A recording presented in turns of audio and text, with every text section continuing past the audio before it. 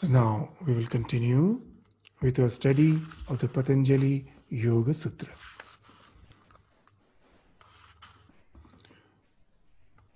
Om Yogena Chittasya Padena Vacham Malam Sharirasya Cha Vaidyakena Yopakarottam Pravaram Muninam Patanjalim Pranjali Ranatosmi. I prostrate with folded hands before Patanjali, who benefited mankind by delivering yoga for mind, grammar for speech, and by removing impurities of body through medicine.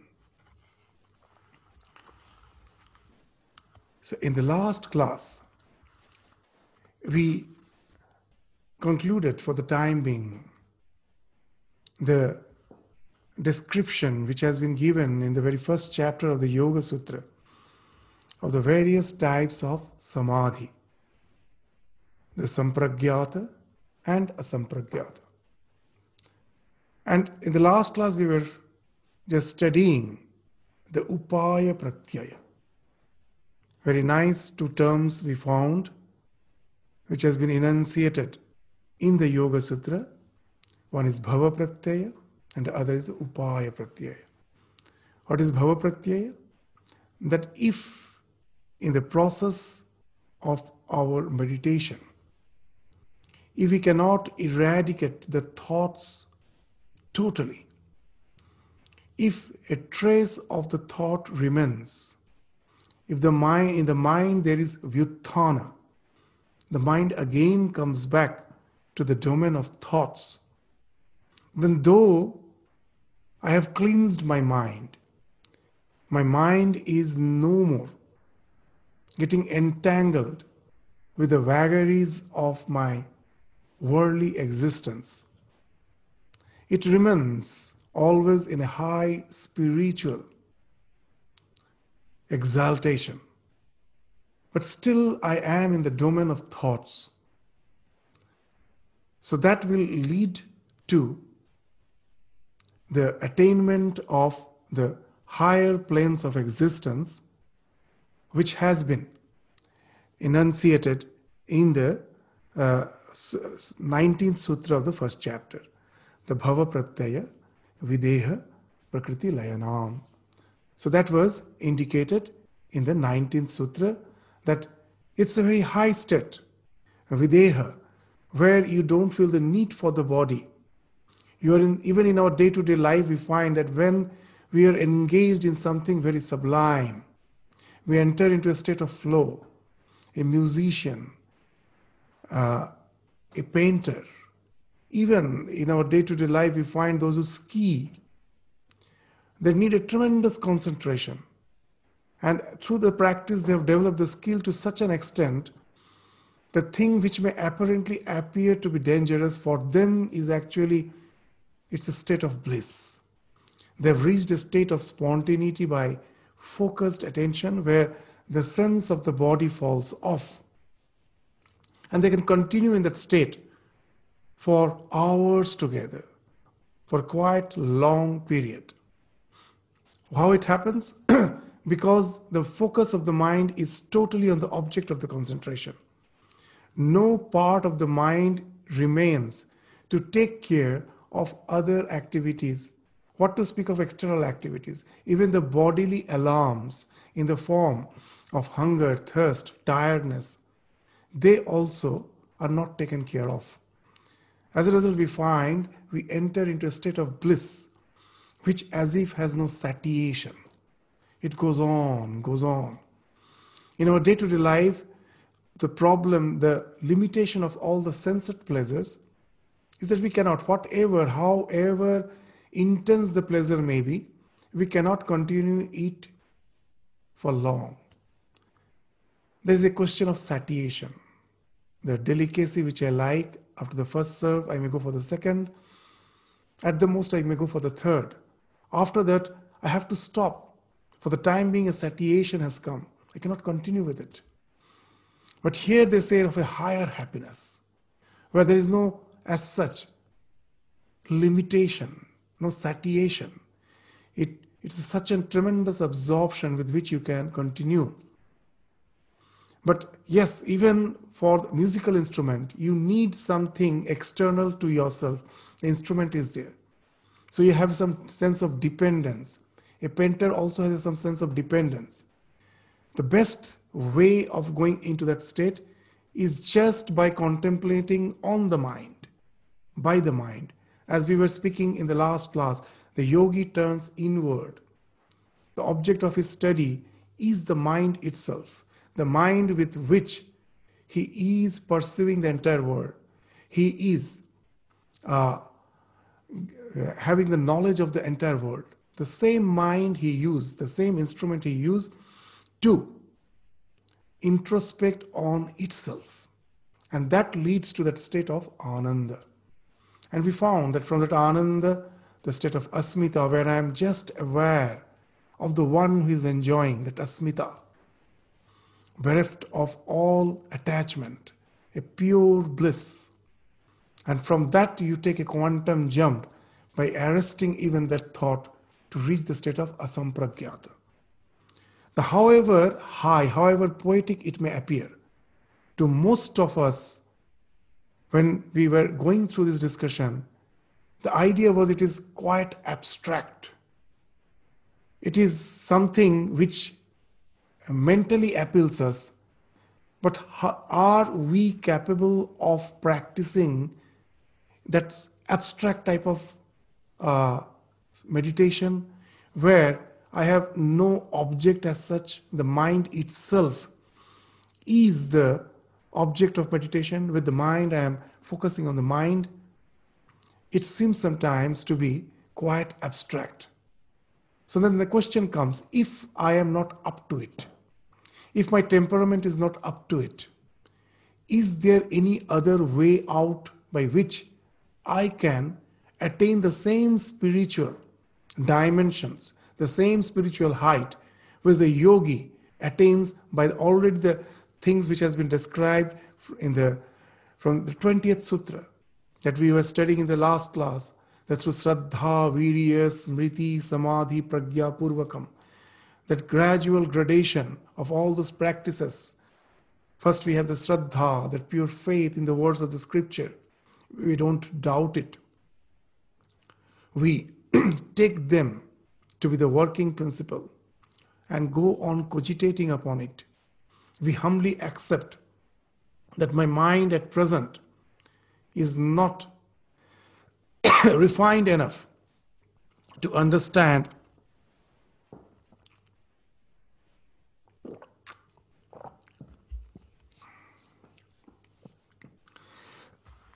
sorry.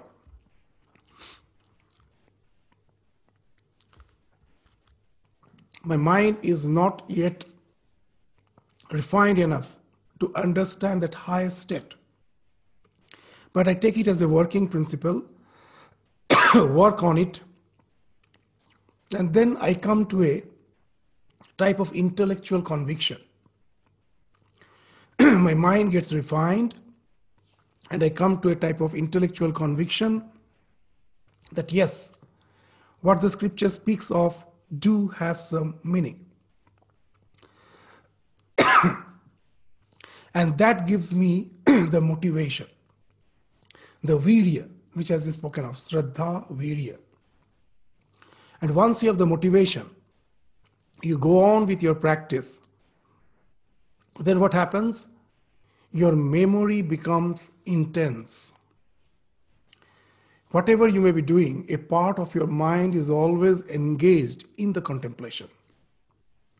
As we were saying, the example of Sri Ramakrishna, that when you have a toothache, whatever you may be doing, a part of your mind is always feeling the ache. You can never get rid of it. So when the object of meditation becomes like that, that's what the smriti is. When you have that type of smriti, it will automatically lead you to samadhi. The mind now is gradually tending to that ekagrata. So that will lead you to the samadhi. And from that the pragya will ensue. And from that the para vairagya, the supreme detachment, will is bound to come, and which will lead you to the final state of spiritual liberation. So now, as we saw, that this is a method which is quite abstract.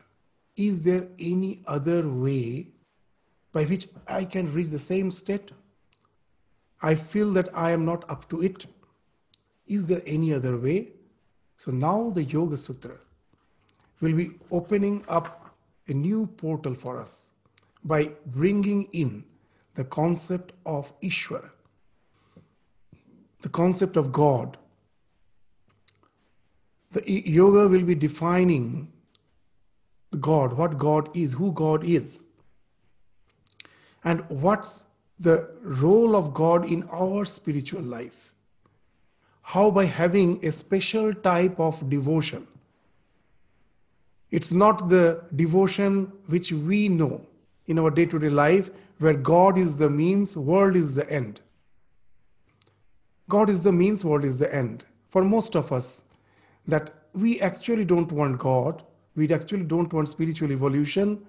We have some worldly goals for which God is the means. So we go and pray, and God is there to fulfill our wishes. In not that sense. Not even in the sense that I contemplate on God, because that also is quite a difficult task, just the way we were already discussing, to keep the mind restricted from thoughts. If I say that God is, you forget about just meditating on the mind. You just take the concept of divine, concept of God, and meditate on it. That also is equally challenging. Ishvara Pranidhana is not even that. It's a wonderful concept which has been brought in the Yoga Sutra, that it's a way where Pranidhana actually means surrender. If I can surrender myself to God, then the spiritual evolution happens spontaneously. By the grace of the God graces the devotee, and the spiritual evolution starts happening spontaneously. It's not that he jumps all the steps. All the steps will be followed, which has been spoken of in the previous sutras. But it will happen almost spontaneously. There won't be any such conscious effort, but they will be followed automatically, leading me to the highest spiritual liberation. So that's the sutra which we are going to deal with today. The sutra is the 23rd sutra of the first chapter, which speaks of the alternatives. If we feel that this idea which has already been spoken is quite abstract for most of us to follow, then there is a wonderful way, a unique way to reach the same heights of spiritual evolution just by having a specific type of devotion to Ishvara. So that will be spoken of in the 23rd sutra. For that, now we will just share the screen so that you also can refer to the text.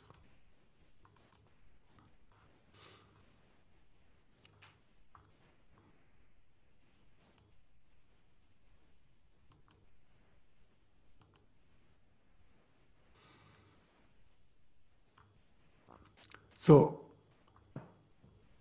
now, does concentration become fruitful only by adopting the methods described in Sutras 20 to 22, which you have already studied? Or is there any other means?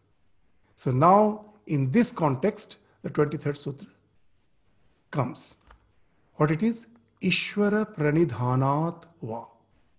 Ishvara means God, Pranidhanat is a special type of devotion. So it means, yes, it is possible to reach that higher state of evolution by some alternative method. What is that? By practicing a special type of devotion, which has been termed as Pranidhana, to Ishvara. So now this term is a technical term. We have to know what Pranidhana actually is. So previously, as we have seen, that to make the mind one-pointed through contemplation on grahya, on some external object, grahan on the mind itself, and at last on the grahita, on the egoism, on the sense of ego, the witness self. It may take us to the sense of sampragyana, to the state of sampragyana. But there is another way of making the mind one-pointed and stable, and that is Ishvara Pranidhana. So what that Pranidhana is? It's a very special type of devotion. So it consists of the feeling of the existence of God in the innermost core of your heart. It's the practice where we feel the God is not somewhere out there. He's always with me. He's as if sitting in the core of my heart. It's itself a great practice. In our scripture, it has been spoken of as ahangraha upasana. Two things, vigraha, ahangraha.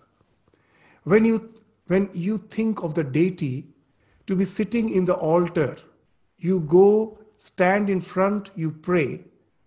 What happens, you attribute all the good qualities to the deity who is in the altar. And at the same time, you can just escape yourself by thinking all those good qualities belong to the deity, belong to the divine deity who is sitting there. I am an ordinary soul. So what happens, the values which you are thinking of in the deity is not getting internalized. So when you think the divinity sitting in the core of your heart, you become the shrine, which is enshrining the deity in your heart. Now, very interesting. The moment you know that the deity is enshrined in your heart, the very first thing, the shrine should be clean. So the body, not only physically, mentally it should be clean. So what happens gradually, the concept of purification comes naturally. So by thinking of the divinity sitting in my heart, the cleansing process starts as your body is now the shrine. So it's a very, very important thing to think of the divinity sitting in your heart. This is known as ahangraha upasana. It's a very interesting thing. You will find in all the religions, there is something called regimentation. There's a discipline. You go to the church, you will find all are praying in the same way. And it really creates a wonderful effect. You go to any Muslim prayer, you will find that this all are praying the same way. In the world, the biggest congregation is Kumbh Mela. But you go there, you will find something totally unique, different. There are millions of people, but no one is practicing the same thing. All have their own unique, peculiar ways of doing the rituals or praying. And that gives a sense that the Hindus are extremely discordant. It means they cannot as if coalesce together. But it's an apparent vision which doesn't speak the truth. The wonderful concept of vigraha, this ahangraha comes here. To understand the idea of this ahangraha, I will give you an example. Suppose a doctor has a few children, 3-4 children. Throughout the day, after the practice, he comes back, opens the white coat, keeps the stethoscope, opens the shoes, and immediately all the children come running. The 3-4 children, they come running. One will be picking up the white coat and just put it on. Some may take the stethoscope and just go on putting it on the chest of all the other family members. And one may wear the shoes and just go around. The children are doing some childish act. By doing that, they feel that they have become a doctor. They have become a doctor like their father. Just by holding the stethoscope, no one becomes a doctor. Just by wearing the white coat, no one becomes a doctor. It's just a childish act. But the father is happy. He knows very well all these childish acts, which in no way is going to make them the doctor, is subconsciously developing the motivation that one day we have to be like my father, a reputed doctor. So just these all childish acts. So now you will find that in this wonderful Vedic tradition, there is no restriction the way you worship. But when you are worshipping, thinking of the divinity within, I can never become God. I can never become God. But by internalizing the divinity within me, and by practicing the association with the divinity with all sorts of practice, which may be varied. It is just like some is having the stethoscope, some is wearing the white coat, like that here also the rituals may be varied. But all are developing the motivation to be more and more spiritual. So this is a wonderful idea which developed in this Vedic culture. This freedom, the plurality was quite accepted. It's not what you're doing that is important. The motivation which is working behind that is the important thing. So there is no need for regimentation. It is not that we are criticizing it. It's also good. It has its own way. But at the same time, if we think that these discordant practices as such have no utility, we will be doing a big mistake. It actually has played a great role for thousands of years in the Vedic tradition to help us evolve in our own way as per our temperaments. So the very first thing is to think of this pranidhana. The first thing is think of the divinity as if sitting in the innermost core of your heart. You are the shrine in which the divinity is enshrined. And to rest content by surrendering oneself to him. The divinity is sitting there and I surrender myself to the divinity. Now what actually surrender means?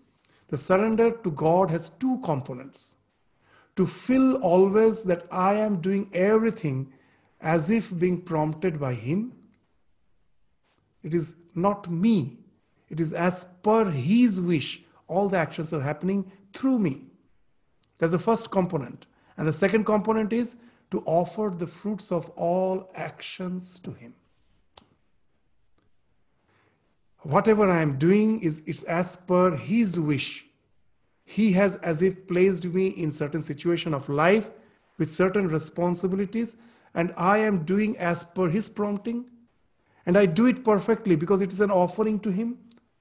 I cannot offer something to the divine which is not good, which is not perfect, which is not excellent. Whenever I have to offer anything, I give the best to the divinity. So whatever I am doing, as it is an offering, I do it in the best possible way with the most dedicated attention. And after doing, I have no expectation. I know it is an offering to the divine. The fruits of that action is also offered to him because after it's an offering, I don't want anything in return. So what happens when I do this type of practice?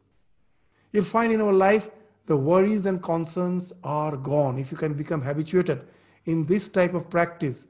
Because in life, always we question why I am in this situation. Why it's only me who have to go through all those challenges. So this question stop. I don't ask why me. I accept it as if the will of the divine. It is most probably for some higher purpose, which is not visible to me. I, with my limited understanding, don't understand that why the divinity has kept me in such situation. But I accept it as his wish. And not only wish, God is after all not a sadistic person. He is not going to enjoy by making me suffer.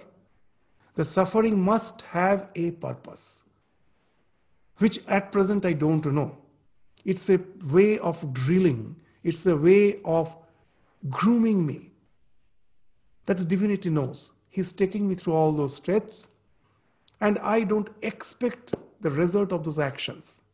Good, bad, whatever it may be, pleasure, pain, whatever it may be, I offer it to the divine, knowing it very best that I have nothing to do with all those results.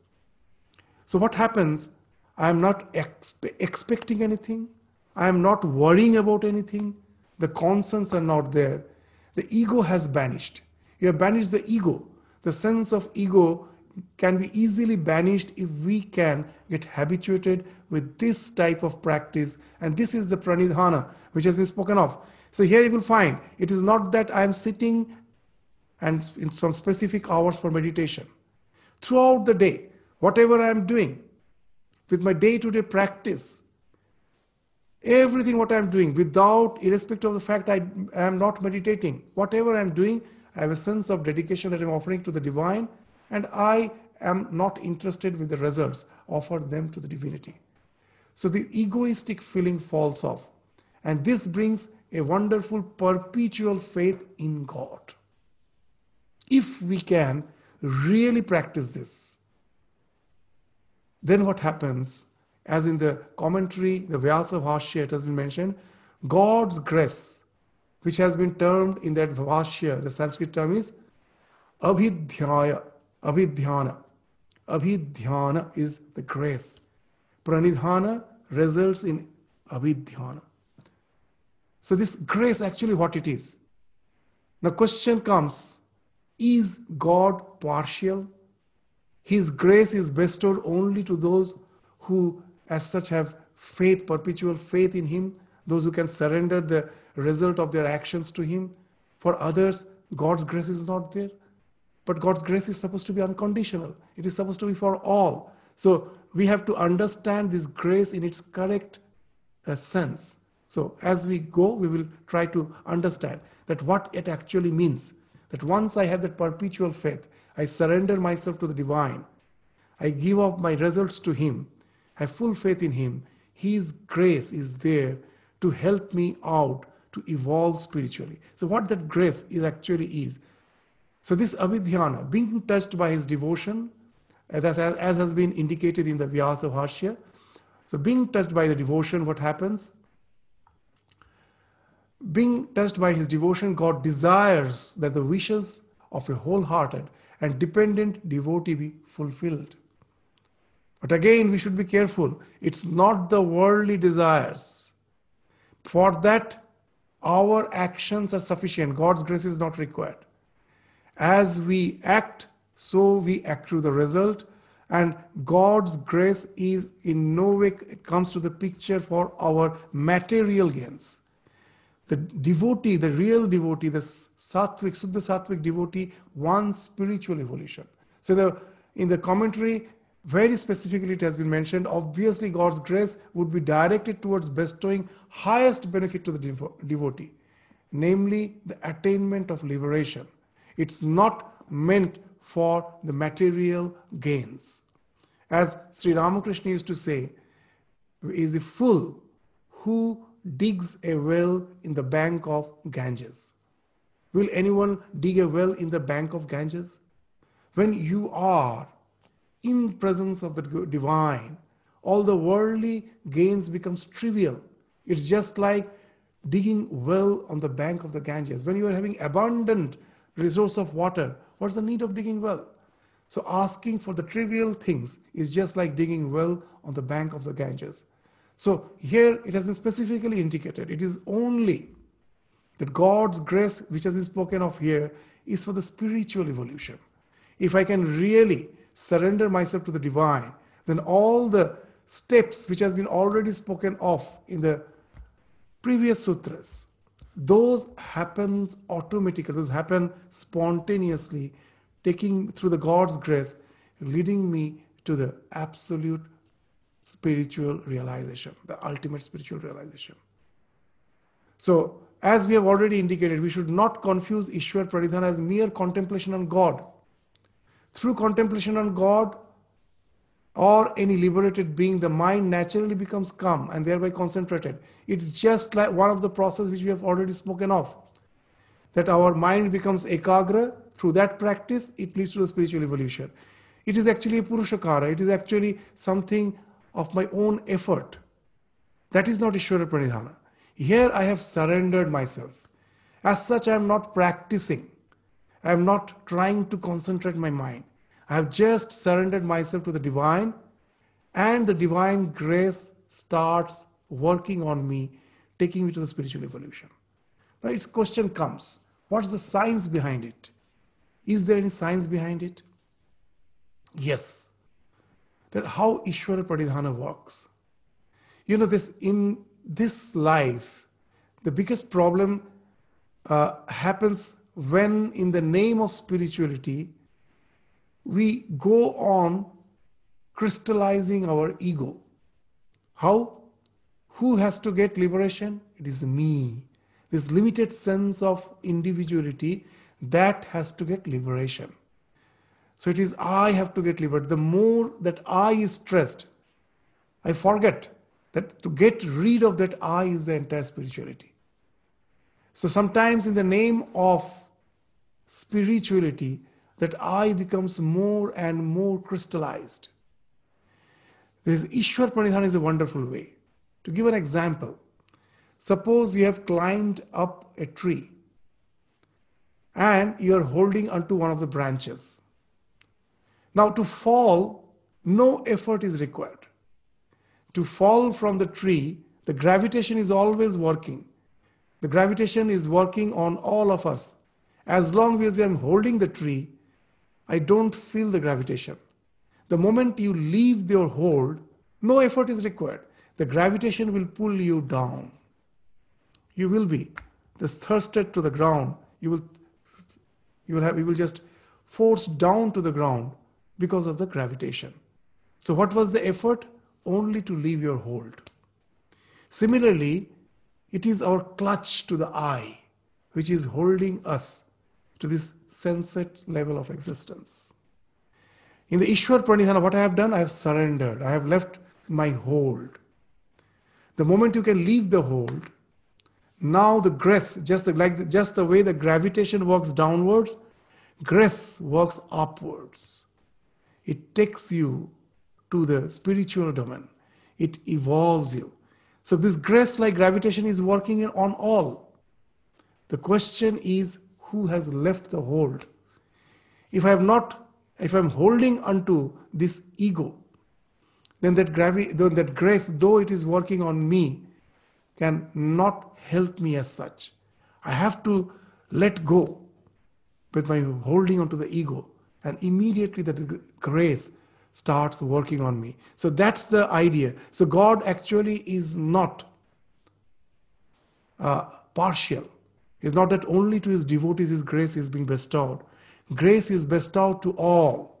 The one who can surrender, who can let go, who can leave all the clutches which keeps us entangled to this limited sense of individuality, they only can experience that grace, and it automatically takes them to the spiritual evolution.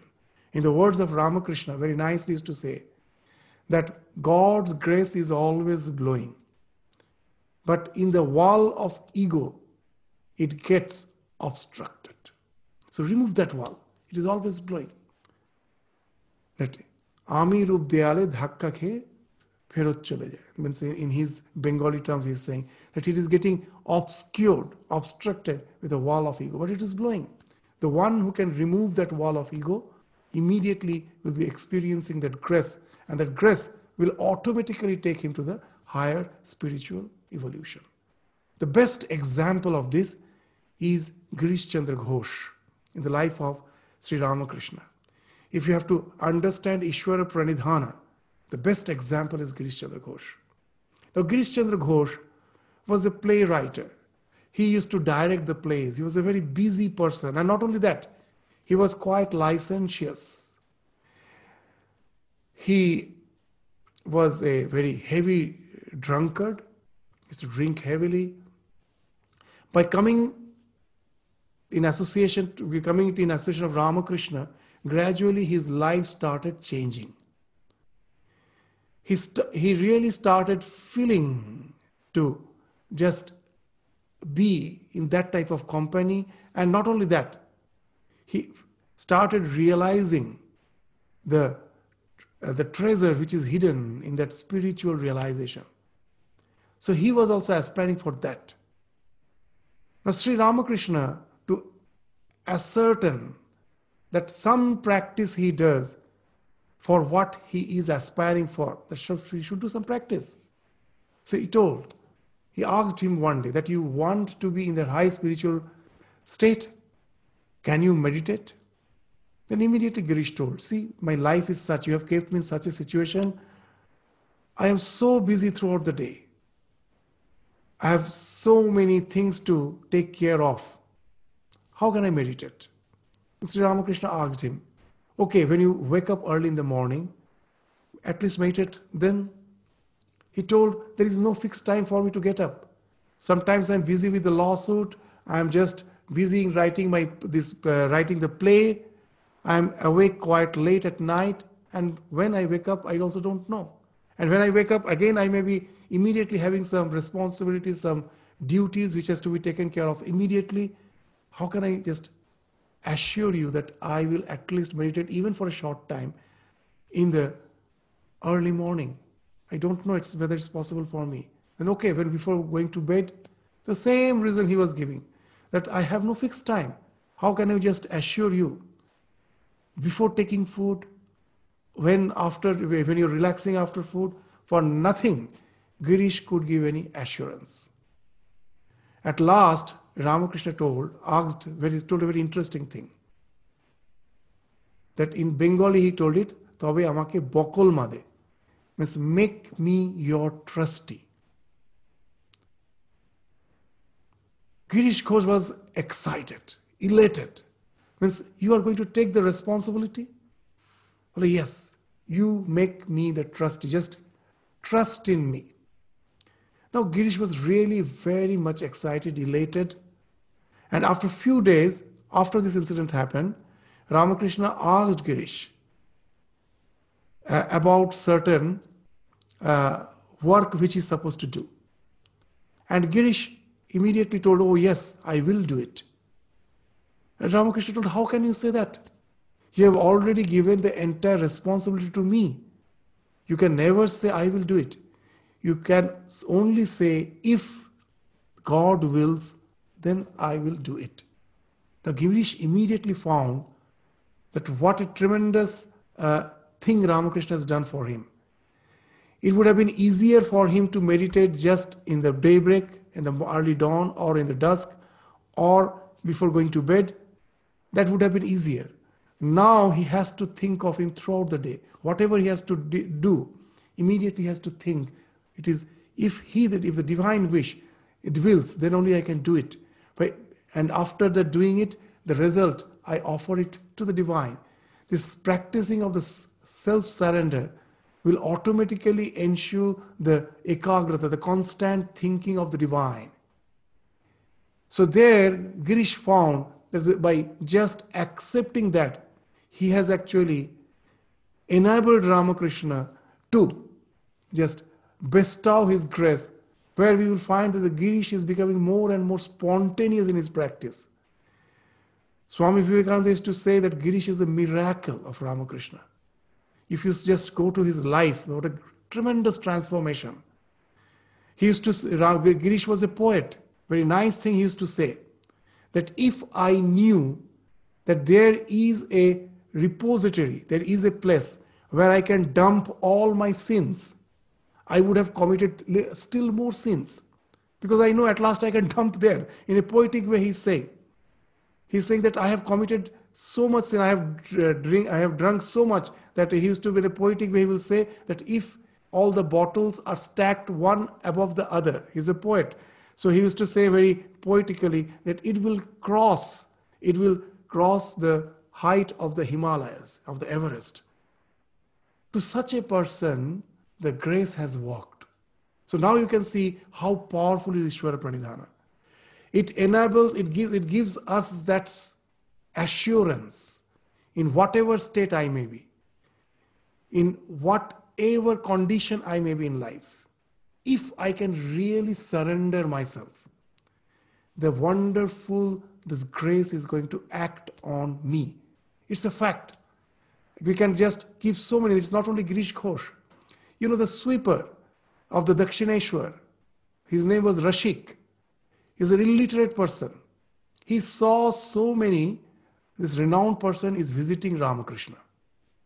So this gave him the understanding that Ramakrishna must be a very great soul. Why? Otherwise, why so all the elites of Calcutta in those days? from all the fields, from literature, from politics, from the religious organization, all are coming to meet him. So he must be a great person. So now, one day, it came to his mind, somehow I have to get his blessing. So Ramakrishna was returning from the side of the Ganges to his room. And this Rashik, the sweeper, he was just hiding himself on the side of the road through which Ramakrishna is going to pass. He was just hiding himself behind a tree. And when Ramakrishna just came near, he suddenly fell flat at his feet. And he told that you have to bless me. Ramakrishna's reply was wonderful. He told, you are extremely clever. He never told directly that I bless you. He told extremely clever. Why he's clever? Because he has done the thing which a human being has to do, to totally surrender oneself. He knows nothing. He's an illiterate person. And this Rashik, when he's passing, when he's at the moment of his death, everyone was astonished to see the way he was as if visualizing something, the spiritual domain. Ramakrishna has passed away. He was seeing them. He was asking his wife, give them some chair to sit.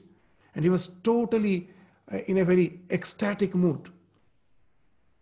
His place has become a center of the Sharda Math now. He got such a tremendous spiritual illumination just by mere faith.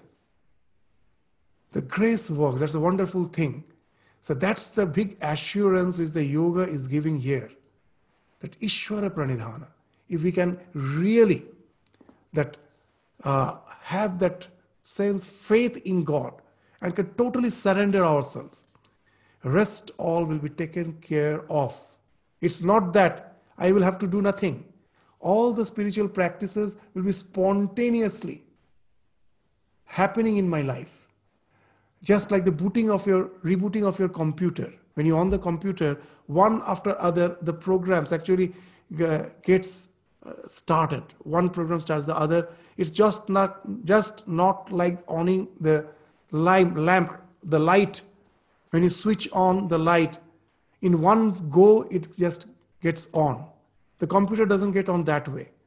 One software boots the other, that boots the other. And all the things which are in your computer is actually activated, is booted. That's why it's called booting. And it's activated. So similarly, all the tendencies, good tendencies in us, which will enable us for the spiritual practice, that will be as if booted by the grace of the divine. Once he switches on the programming within us, which is already there. We all are a part of that cosmic mind. The entire thing is there. It is only God who has to just initiate the process. And everything starts happening spontaneously. And that's the thing which is being indicated by the term Ishvara Pranidhana. So the grace comes to picture when we can surrender. Now the question comes, that who is Ishvara? So we have already seen that the Yoga Sutra speaks of the duality. There is a Purusha and the Prakriti. So from where this Ishvara comes? Who is Ishvara? So that the definition of Ishvara will be given in a few succeeding sutras. The 24th sutra is the first aspect of the Ishvara which has been spoken of. Who is Ishvara? The first aspect in the 24th sutra, let us read the sutra. Klesha karma vipaka ashayai aparamrishta purusha vishesha Ishvara. So Ishvara also is a Purusha. As per the yoga philosophy, we are not going to the discussion just now. When the scope comes, we will later discuss that there is a difference between the concept of Ishvara in yoga and in Vedanta. So, whatever it may be, as we are studying the yoga, now we will take up the concept of Ishvara as has been described in yoga.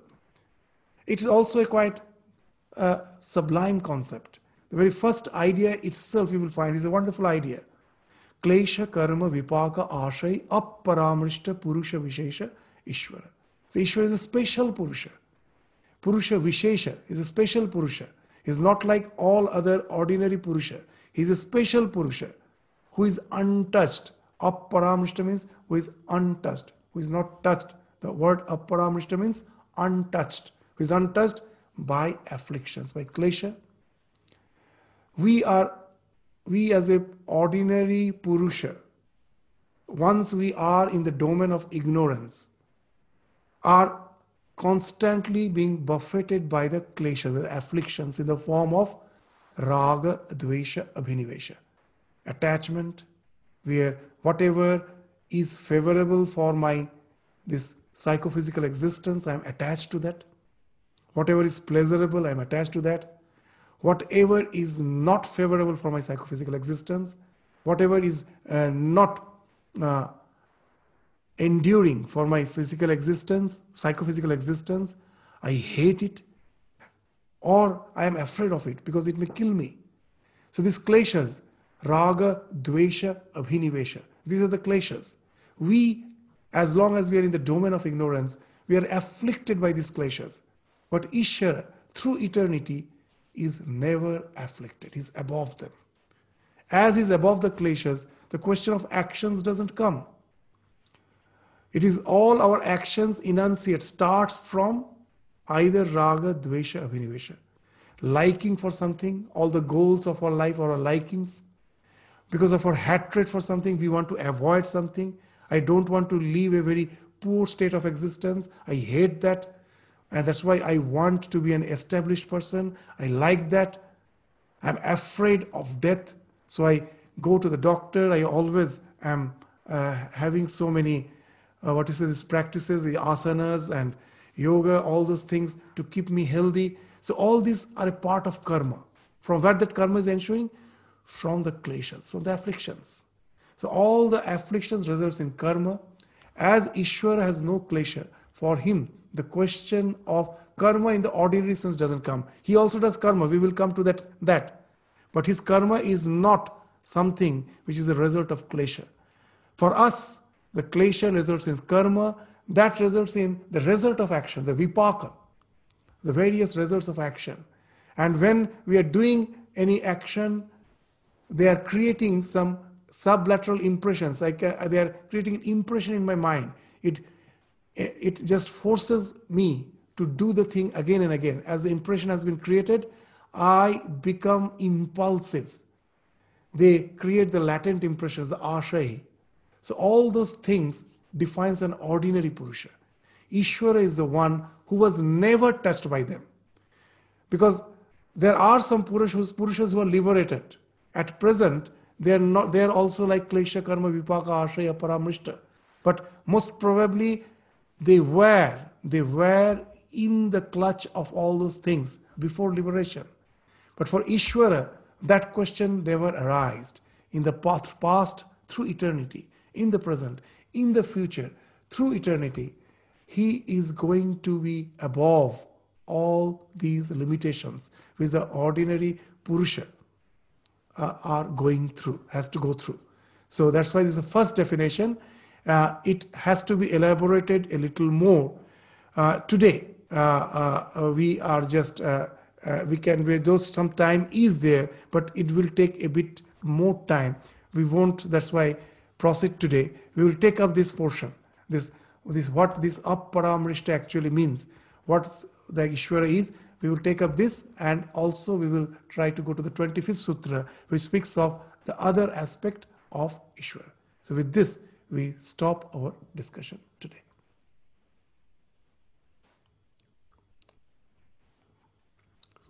Om Shanti, Shanti, Shanti. Namaskar, Swamiji. Namaskar. Pranam, Swamiji. Namaskar.